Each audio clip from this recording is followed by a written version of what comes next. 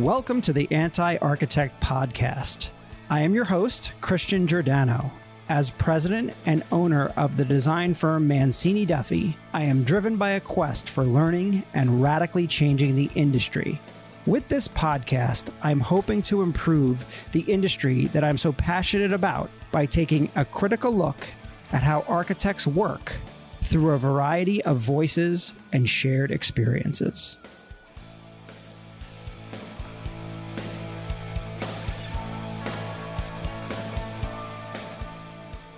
Hello, Anti-Architect Podcast listeners. I'm excited to have Evelyn Lee, FAIA, as my guest here today on the Anti-Architect Podcast.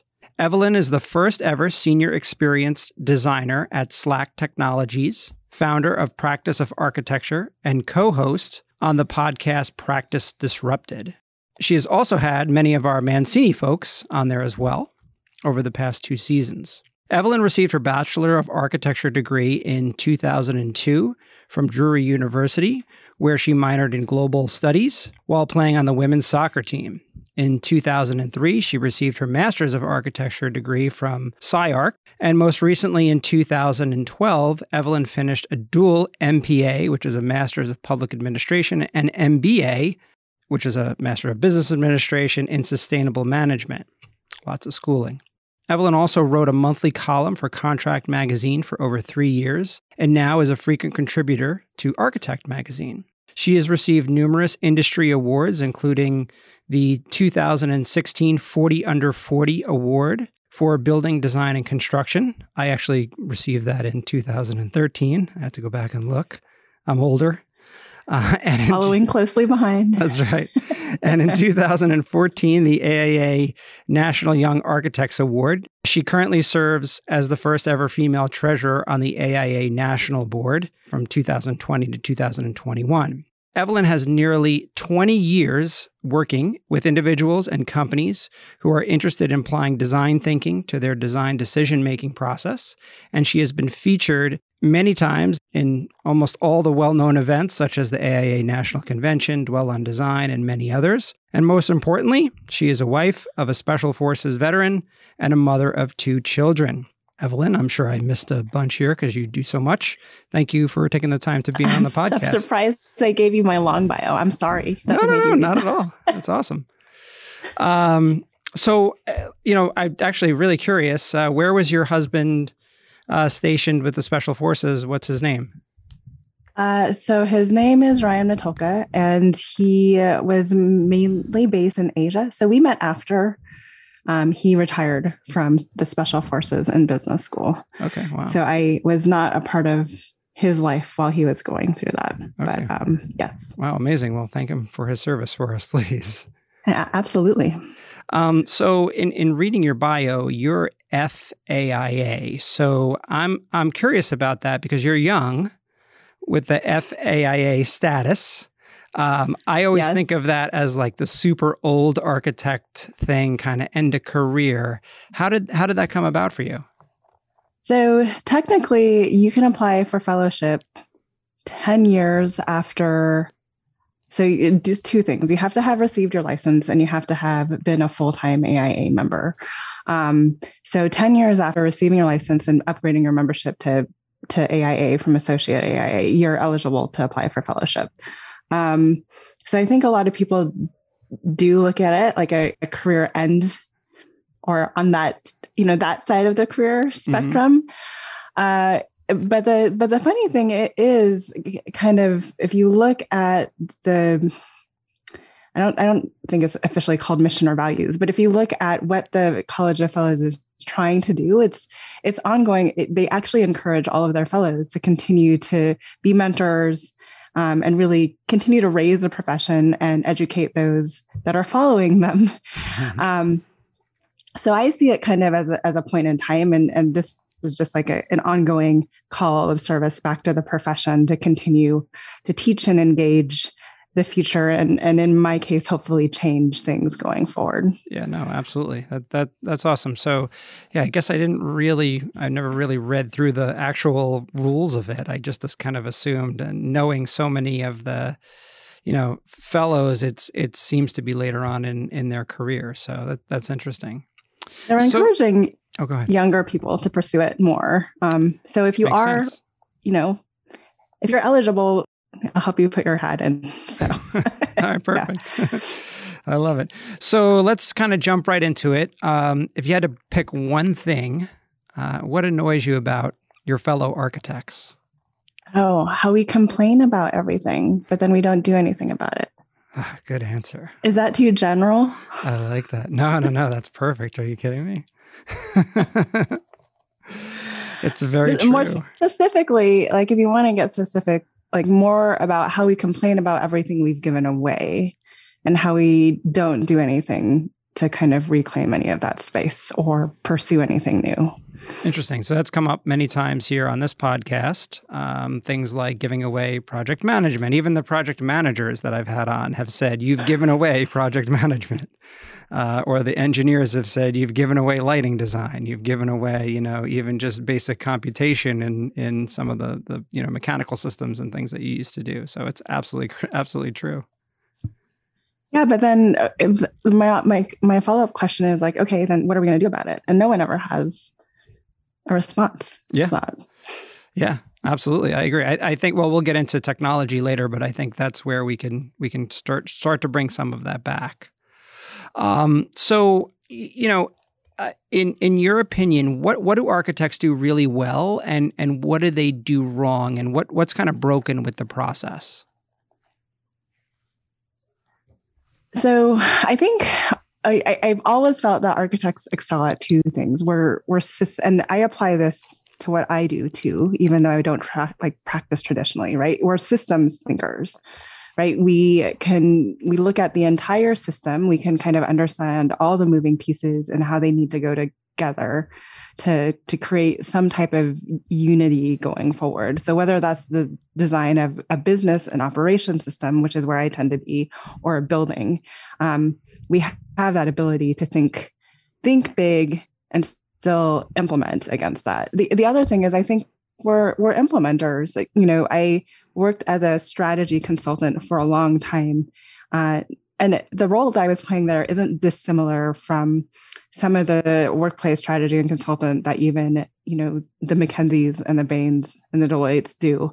But the joke is that you go into these organizations and you're a strategy consultant and their strategy always gets shelved. But I was lucky enough to really be a part of organizations where I got to help through implementation. So if you think about from a building perspective, we always implement. Even if it's a single prototype, we still implement. So I think those are our two biggest strengths. But that was only part of your question. What was the other half again? You have to remind me. Just in terms of the process, what do you think is broken with the process of, whether that's engaging an architect or whether that's how the architect works through the process with a client or into construction? Okay, so I might step this out one more micro, and I would say that there's this weird competitive nature that we have in the profession that is really stopping us from growing as fast as we can, and from bringing together our collective minds to problem solve some of the things that we could do, right? Like I literally worked at a firm where they had everyone who entered sign an NDA before they entered into the space. And I don't know if it's built out of studio culture, because I hear studio culture is a lot more collaborative these days, but there's just like a lack of sharing, even within firms sometimes, which is really sad, but especially just across the profession, that I think would move us along so much quicker, and make us more agile and make us more adaptable in the end. Yeah, we've talked about some other the IDP processes, or engineers working a little bit more closely with the architect directly and really being true team members.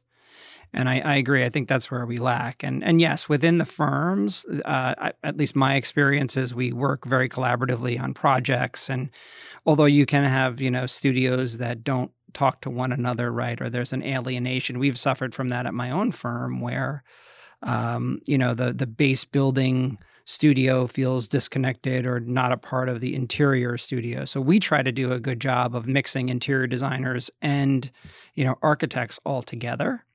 My experience has been that an interior designer can pretty much do anything that an architect can do, and vice versa, right? So by kind of doing it all in the same team and mixing those roles up, especially if it's managing a project, I mean, the processes are pretty much the same. And yes, there's specialties and all of that sort of stuff.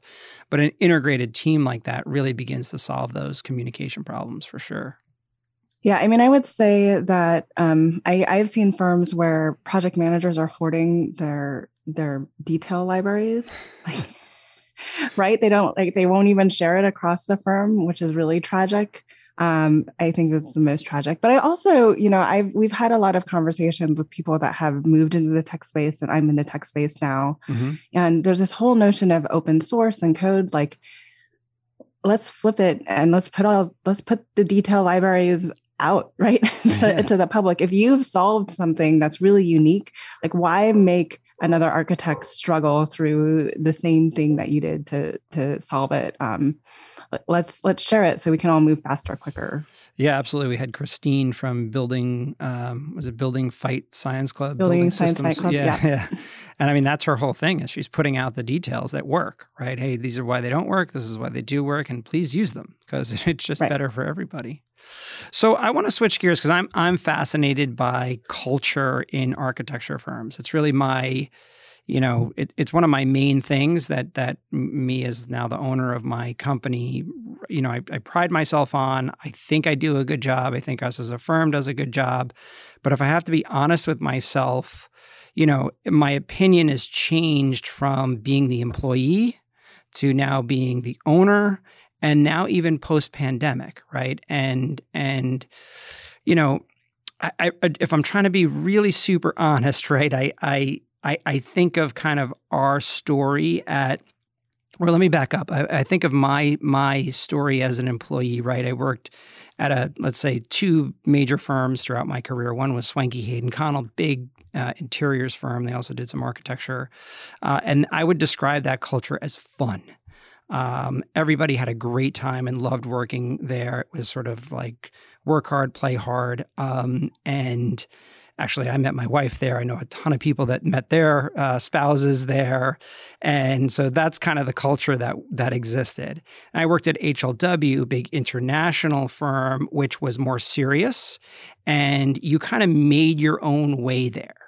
And almost and I don't want to be, mean to them because it's not the case, but I loved it because I could make my own way and kind of nobody got in my way, right? But then there's others that failed at that.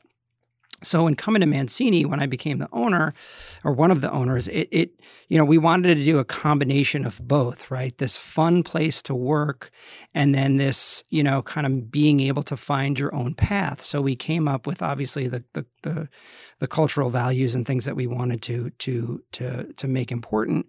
But then this entrepreneurial idea that if you had an idea, whether that was for technology or that was for a market sector or that was for, you're a young project manager and you have this idea, we wanted to hear it, right? And we wanted to and I think that's where we've been most successful, because if I'm being honest, the fun is great, but I don't think it keeps people at a firm for the long haul. So anyway, that's a long kind of intro, because I know you've written about this, you've spoken about it a lot, and I just want to hear your take on culture, the values that companies, the architecture firms put out, the attrition. I know you've talked about a culture deck, and how do we do better, as a group when it comes to culture? Because you are working late nights. No matter what I do, everybody has to work late and work hard. And yes, we give days off. Yes, we try to reward people. But in the end, that is our profession.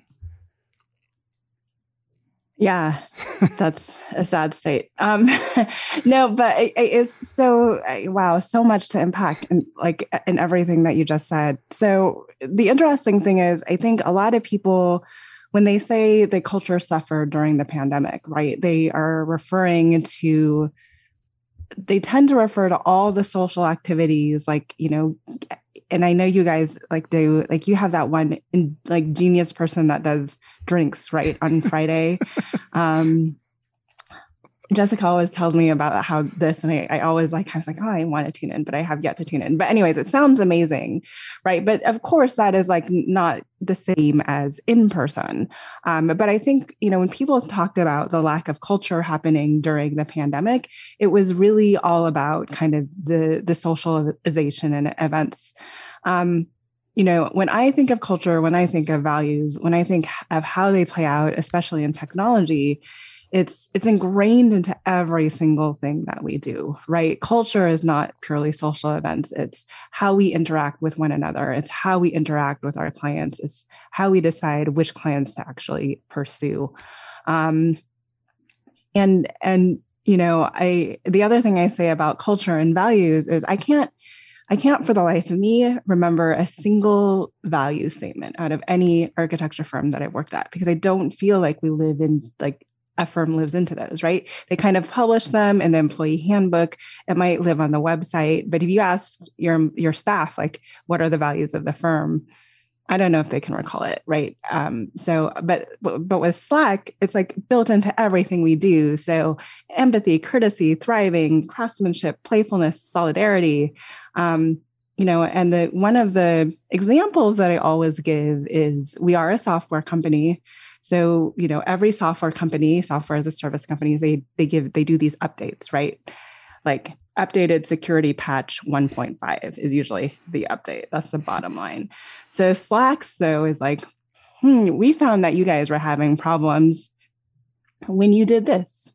And because of that, we've gone ahead and update security patch 1.5. Like, let us know if you're like run into the situation again. But like for me, that's our culture showing up in a very public way to our clients. And that's why I think it's like there's an ability to cultivate that type of culture in a hybrid practice.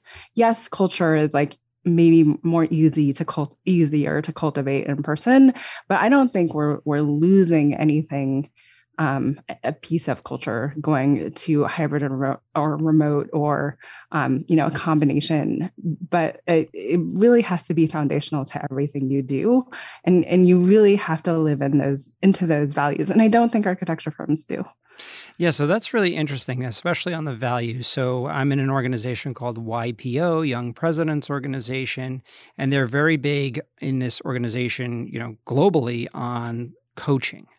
Right. And there's YPO preferred coaches and there's all the different methods, the scaling up, the Rockefeller habits, the EOS. I'm sure you've heard of all of these kind of things. And, we had a coach, and I think the coach really helped us. It was years ago, and really helped us kind of define who we were. But those core values that we established, and we still, is very similar. And I'm being 100% honest and transparent. We're the same way. We publish them, we talk about them, but we don't live by them. And yet, I interviewed someone from the one of the owners of Philip Jeffries' wall covering. And, he talked about his core values just like you did. He rattled them off, and then he talked about how they were in every single thing that they do as a company. And so I feel like that seems to really work well for every other company except for an architecture firm. Like, what's going on? But I think it's just because, like, I feel like anything that's not project related is secondary to an architecture firm, right? Which includes all operations policies and process, unless it like drives real tangible productivity. And I also think architecture firms just in general, leaders in architecture firms aren't exposed to this type of, there's a long conversation about, additional business training in architecture school. But also, I mean, if you look at how leaders are brought up through architecture firms, and if your only view of leadership is those who came before you, and that's your platform for learning, things like this are not going to sneak into the profession unless you intentionally like bring it in. Yeah, that's an interesting point. I mean, that is pretty much everyone I know in my position is, we're as good as the leaders that we came from beforehand. And we've gone out knowing that because of things like YPO and exposure into that, knowing where the weaknesses were, knowing that we don't have a business background per se, and how do we, evolve ourselves to create something special. in the end. So I'm curious as to kind of, so that's a chapter we have not yet written. So I'll have to follow up with you on that, on how we can truly implement those values. Let's talk a little bit about, before we move off the subject, on the attrition side of things, because again, I feel like, someone told me this quote a long time ago, people don't leave companies, they leave leaders. And that's always stuck with me. And so I take it very personally when somebody leaves our company. I know I probably shouldn't at this point, but I do. And, but we're in a weird time right now, whereas in talking to many, many other architecture firms, there are so many people kind of leaving the profession in general, not necessarily to go to another firm. Do you have any insight as to kind of why that's been going on? Yeah, well, I mean, right now, so we're in the middle of the Great Resignation. I want to say some people are calling it the reimagination too. But the Atlantic even just said, it's not just architecture firms, right? So the Great Resignation is people quitting in numbers never seen before, right? And the Atlantic literally just released an article last week saying that the numbers of people quitting are accelerating. So the data numbers are trailing for them. So that was August statistics. And there's an interesting quote in there that said, quitting used to be associated with losers and people who have just given up. But this level of quitting is a sign of a need for things to change and evolve. So I don't, yes. And so I guess the only comfort is that it's not happening just in the architecture profession. It's everywhere. But, being somebody who has transitioned out of traditional practice, I've definitely been getting a lot more pings on my LinkedIn, outreach saying how did you do that? I want to go into tech. What's the move? What can I do outside of architecture? So I think there's just people seeking different things and different opportunities. And they're also seeing in the news, all of these companies offering greater flexibility, remote working options, things that architects, are struggling with now, but pre-pandemic, it would have been an absolute no. So, yeah, it'll, and architecture firms have to adapt. I think the real takeaway there is we are no longer, and as people see the value that architects can bring as systems thinkers, but as people see the value that architects can bring as system thinkers and more people outside the industry are beginning to hire architects, we're no longer competing with one another for talent, right? Mm-hmm. We are competing with a much broader, we're competing with everyone for talent. Yeah, absolutely. Absolutely.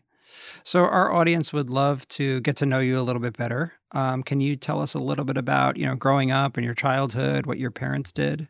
I grew up in Los Alamos, New Mexico, which is an unusual small town to grow up in. I think we have the highest number of PhDs per capita because of the labs there. So small town Los Alamos means fast food joints don't survive because people want to go out and enjoy restaurants where you have sit down and have nice dinners. It also meant that for a small town, it was incredibly diverse. And both, as you can imagine, both of my parents work at the lab. So my dad used to be a part of X Division, which is actually, I'm not going to say what. You guys can look that up. I guess I'm not going to just say it out loud. And then my mom actually did tech support for the lab, which is I can't imagine her incredible brain, but she essentially knew she had 4 different stations set up in her office and knew how to code and program so many different languages so she can offer technical support. Wow. So that was kind of my childhood. And my dad always, I think, encouraged me to be a physicist because he has his PhD in plasma physics. Then that didn't really happen. And then I don't know. I have one sibling. So I grew up there, got a soccer scholarship to go play at Drew University, which is oddly enough how I ended up at a small private liberal arts school that happened to have an architecture program. And I don't know how far and how no, detailed that's do great. you want me to I would love to hear kind of like your evolution through your education path, right? From sort of that architecture school to your master's, and then definitely, what inspired you to go back for, the MPA and the MBA. Yeah, wow. That could be an incredibly long story. I'll try to shorten it. So I think I was one of those people that like knew from the fourth grade. There's a handful of us that knew from a very young age we wanted to be architects, right? My story was, my teacher told us to draw our dream homes, and everybody drew an elevation, and I started like drawing and plan what I wanted the rooms to look like. So that's kind of my origin story there. And then I landed at Drury University, which is, I would say, was like really great environment to be in. It's not huge, right? I went through 5 years of undergrad with the same 25 people. That's essentially the size of each year of the program.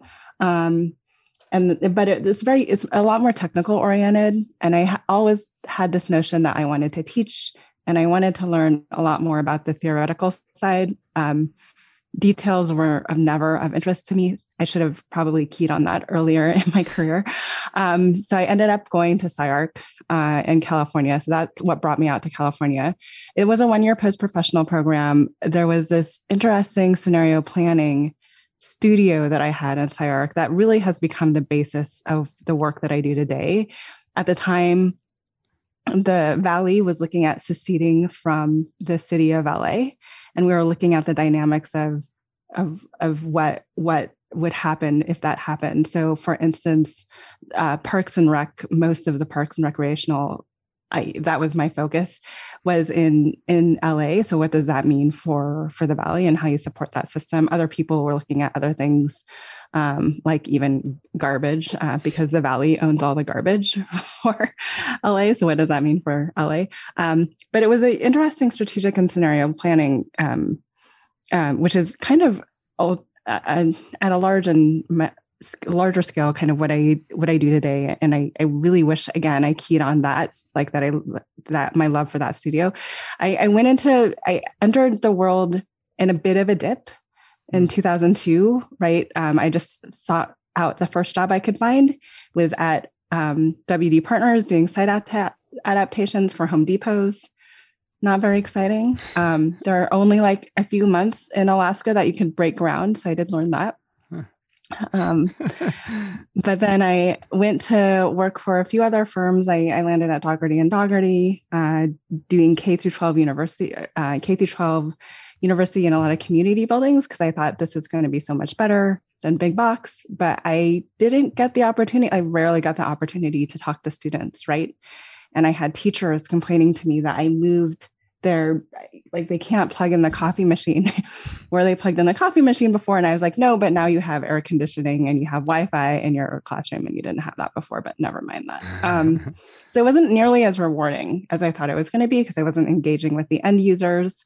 And I ultimately left. I said, my friend had an opening at a nonprofit organization, and there was an ability, they were recruiting architects to run, it was public architecture, which has since sunsetted. Okay. But they had a program called what was the 1%. They renamed it 1+, which they asked all of the architecture firms who signed up for this organization to give 1% of their billable hours towards the public good pro bono, which would make, if we did that, would make the largest pro bono design firm, essentially, collectively. Really interesting, but they were having problems finding projects to work on. So they essentially brought me on to bridge that gap. Interesting. And that was only ever going to be a 1-year situation. So I was like, this is really interesting. I'm talking to all these nonprofit organizations. I'm not speaking their language. I'm not talking to them about the value that they receive from architecture. How do I learn their language? And that's ultimately what drove me to business school. What I very quickly discovered is the MBA is very quant focused, for good reason. For me, the MPA was more, how do you quantify qualitative findings? So surveys, and how do you kind of maneuver through not over only government bureaucracy, where there's a lot of people that get MPAs and then go into like nonprofit or NGOs or government, but also like any politics that happen in a firm. So like a lot of organizational management training, essentially. So that's how I ended up picking up the dual degree. And then I landed at MK Think, co-leading their strategy group. And their strategy group was, interestingly enough, started because they felt architects are brought to the table too late. So we were seeking out services on both ends of traditional practice. Like, where can we make money and be involved pre-traditional services, and where can we make money and be involved post-traditional services? Sure. So I did that for 5 years. And then I went to workplace consulting at brokerage, which was really tough. I would not recommend any architects go work for brokerage on the consulting side. Plenty do. That was just a really tough 2 years for me because I had to, it was a lot of selling, and selling is not my favorite thing to do. And then I landed in-house at Slack Technologies, which was wonderful because I got to get rid of all time cards. And then I ultimately, I don't have to sell anymore, right? So explain what Slack is for the audience, because I bet there's plenty that don't. I know for a fact someone that listen to this audience or listen in this to this podcast don't know what Slack is. Can you explain what it is? So very simply, at its most basic level, Slack is a technology platform that allows people to communicate. So if you think about emails, they're really kind of silos of information that is only sent to the people who are CC'd in the email. But project development, and Teams does this too. I mean, let's be honest, but project development is really like, and making sure you have open, transparent communication is kind of about involving all the team as much as possible. And also giving a place where anyone who has not been a part of that team but needs to come in to substitute for any reason at any point in time can then see the history of everything that's happened. But just think about how much communication is lost in email, especially if you invite a new person to the party. So at a very high level, it's a communication platform. At a more sophisticated level, it can be your digital HQ. So Slack is really meant to sit horizontally across all of your other platforms. So for instance, there's a lot of apps that work in Slack, but the idea is you never necessarily have to leave Slack to access all these other apps. So there's a whole bunch of / commands that I can do to spin up a Zoom call, to look up client information, to I'm sure there's a time tracker in there. I'm glad I don't, literally I was so happy to get rid of time cards, but essentially you could do a / command and start up all these other a series of events. The other thing it can do is and the most amazing thing it can do is anything that you upload to a Slack channel or a project channel is then the content within it becomes searchable too. So it's not just the title of the PDF, it's everything within the PDF becomes searchable. So it's the new marketing lingo is it is your new digital HQ. We very much use it as our digital HQ. And we've been learning a lot more about how to use it as a digital HQ because we're very much an in-person company pre-pandemic. Interesting. And now we're calling ourselves a digital first company going forward. Have you gone back to the office as a company? No, we haven't. Okay. So we are saying roughly until February, but we're encouraging our teams right now to create new teaming agreements at the team level that begins to look and talk about what is the expectation of individuals coming back into the office. And some of our teams are actually looking at a cadence more of 2 to 3 days a month in person, and the rest of the time separately. We are a global company too, so we have a lot of distributed teams. So what does that mean for a team like my team? And only a quarter of us are in San Francisco, and the rest is distributed all throughout the U.S. Okay. So what is your role there? That's harder because I'm still trying to figure out my role. So just because Salesforce acquired Slack. Mm-hmm. So I'm kind of running two roles right now. So senior experience designer at Slack, and then my new title over at Salesforce is senior manager global operations workplace services. But if you just look at what I was doing for Slack, it's working cross-functionally with our building and design team, but also with our biz tech team, our operations team, our people development team, our people operations team, which is essentially HR, to look at the overall, our learning and development team, which is employee learning and development, but really look at the entire life cycle of employee from candidate to alumni, and how do you make that experience better? So in tech, I know architects are going to be like, what? But in tech, engineers change on average every 1.75 years. So like our ability to attract and retain talent is, really, really like par for the course when it comes to growing the business. So all of everything that we're doing, looking at the entire employee life cycle, is really like, how do we attract and retain the best talent, and then, put out the best product because of that. Mm-hmm. Interesting. So when you say you interact with the building design and construction team, what exactly does that mean? So historically I've set a vision around like what an office should be. So we were looking at, we had a new office that was going to go into construction pre-pandemic. That has since been pulled, one, because of the acquisition, and two, just because we didn't actually start construction. But we set out an overall vision of what we wanted that particular office to be in Dublin.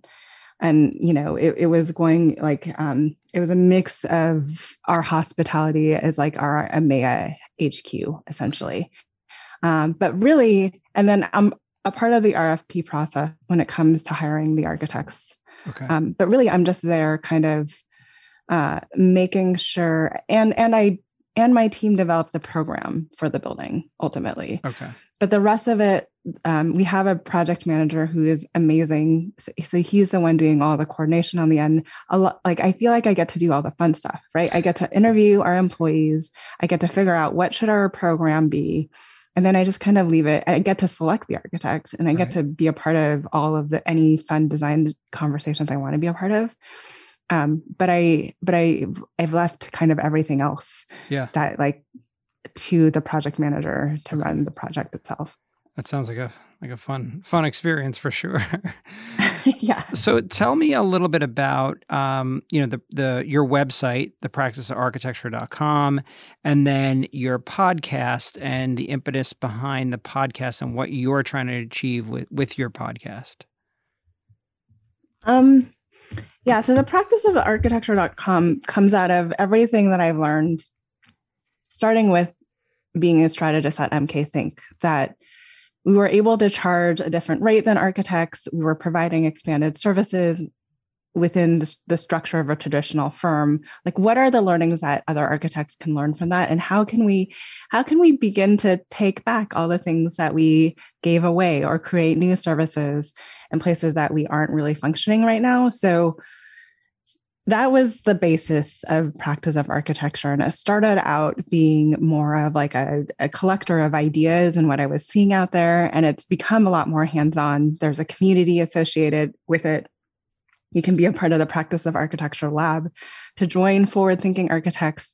We're releasing courses and releasing AIACEUs, specifically looking to expand the practice of architecture. And for me, Practice Disrupted, the podcast, is really just another way to elevate that conversation that we were having, right? It's just another medium. A lot of what we talk about isn't dissimilar from the business operations and policies that I was writing about in the Contract Magazine article. It's just like, it's a new forum. Not everyone is reading as much these days or picking up a magazine. So the podcast is a new forum to kind of deliver upon that and bring in real world examples of case studies of architects doing really interesting things, like Jessica Sheridan and Mancini and the tool set you guys have there. Thank you. So that was that's kind of, it's just a way to kind of expand the voice. But now Practice of Architecture is doing a lot more kind of one-on-one consulting and coaching and helping other architects along, but also creating a community of people that are forward thinking. I was surprised by how many of us there are out there. And I think we can do more collectively if we band together. I totally agree. I mean, I know I associate with a lot of other architects that want to advance the profession, and want to advance it not only from the cultural side or from our work side, but the business side, but from the technology side. And I think you said it perfectly earlier. You do get consumed by the project, right? And in the end, at the end of the day, the project and the client are what kind of take over everything else. It all gets kind of shoved to the side. And us at Mancini, we've really said, no, that's not going to happen. We're pushing the technology side forward. It has to remain number one, even during the pandemic. I know a lot of companies kind of gave up on any initiatives that they had just to survive, which I don't blame them for. I get it 100%. But we made that commitment to no, we're sticking with the technology and the developers that were hired, and we're not going anywhere. And that, yes, that's unbillable work, but it's going to, help us in the future. And I think more companies need to do that. I think your podcast kind of helps with that dialogue as well. And so what other technologies do you see coming to help our profession or being developed, with our profession in mind, or being even developed in our profession, other than things like VR and 3D printing and AR and, artificial intelligence? Are there other things that you see kind of coming to light? Yeah. Sorry for all this background noise. I think the kids just got home. Well, actually, I know the kids, like it's not a thing. They are obviously home now.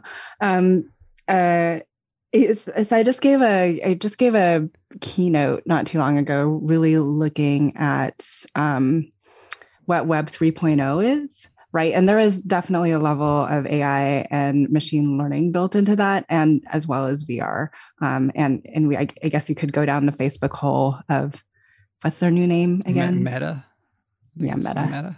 The meta actually, 3.0 actually is really about the metaverse. If you want to go down that hole, but there's I don't know if I'm the best person to answer this. Even though I'm in technology, there's a lot of VC funding that is being poured into the building space, like more so than ever before, right? And they're looking to increase efficiencies in processes. They are looking to increase efficiencies in how they deliver materials. So I think, and I don't, they're coming to the game with a lot more resources than we have ourselves as firms to put in. So I think if you want,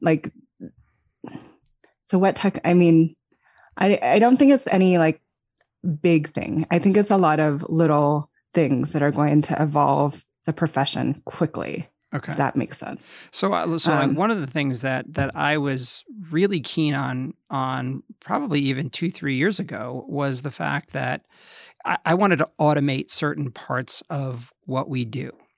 And while I still say there's plenty of things that can be automated, I've kind of pulled back from that a little bit. There is, I want to automate, the clicking of buttons to create renderings and all that sort of stuff. But at one point I wanted to really, kind of generate a bunch of floor plans without having to really think about it. And the more that we went down that road, the more we realized that really wasn't all that valuable. That, the 2 or 3 really good solutions we kind of already knew as we developed something, right? And there's the technology that can help us visualize it, pull it forward, whatever that might be. But there was still that, the human interaction, right? The listening. You got to listen to the client. You got to listen to what everyone is talking about around you, what they're saying about while they're emoting about a space. Well, hey, this doesn't feel right. And so, okay, it doesn't feel right. What does that mean? How do we correct it? And I've kind of shied away from, well, we're going to do 300 versions of your floor plan in like a second. I do think that's cool, but I'm not sure there's huge value in that. What's your opinion on that? So that's something I can definitely talk to. So, I mean, I don't think that human piece is going to go away, right? But there are companies out there like TestFit.io that is doing really interesting things with the low hanging fruit. Like there's only so many different iterations of a parking lot, honestly, that you want to draw. So that's I feel like that's an easy place to automate. And if they can spit out 100 iterations in the same time that it takes you to spit out one iteration, and then you have the ability to pick which 100 you want to go forward with, I think that saves time, right? Yep. There's no doubt in that. So for me, when we look at computer automation, I think it's just that. Like, I think there will continue to be tools that spits out so many more derivations than we could ever do that at a that's humanly possible. But then it's going to take our knowledge and knowing of the client and knowing what they're really looking for to look through all those derivations, to then pull in what the scenarios are and move forward with the right one. So that's kind of where I think that speed and process and automation is going to really be impactful to design moving forward. In that sense, I do think, they're just, I feel like if I sat down with Bola, she and I could come up with just financial system automations, right? Yeah. That makes her life easier and your project accountant life easier. So I think there's things like that we can begin to automate. There's automation lessons that architecture firms can steal from other industries that we haven't done, right? I don't know of a lot of architecture firms who are able to run a very good marketing funnel, right? Because we're of the belief that so much of the work that we do is relationship driven, but still there has to be a starting point. How do you make that new introduction to that person, and how do you scale that?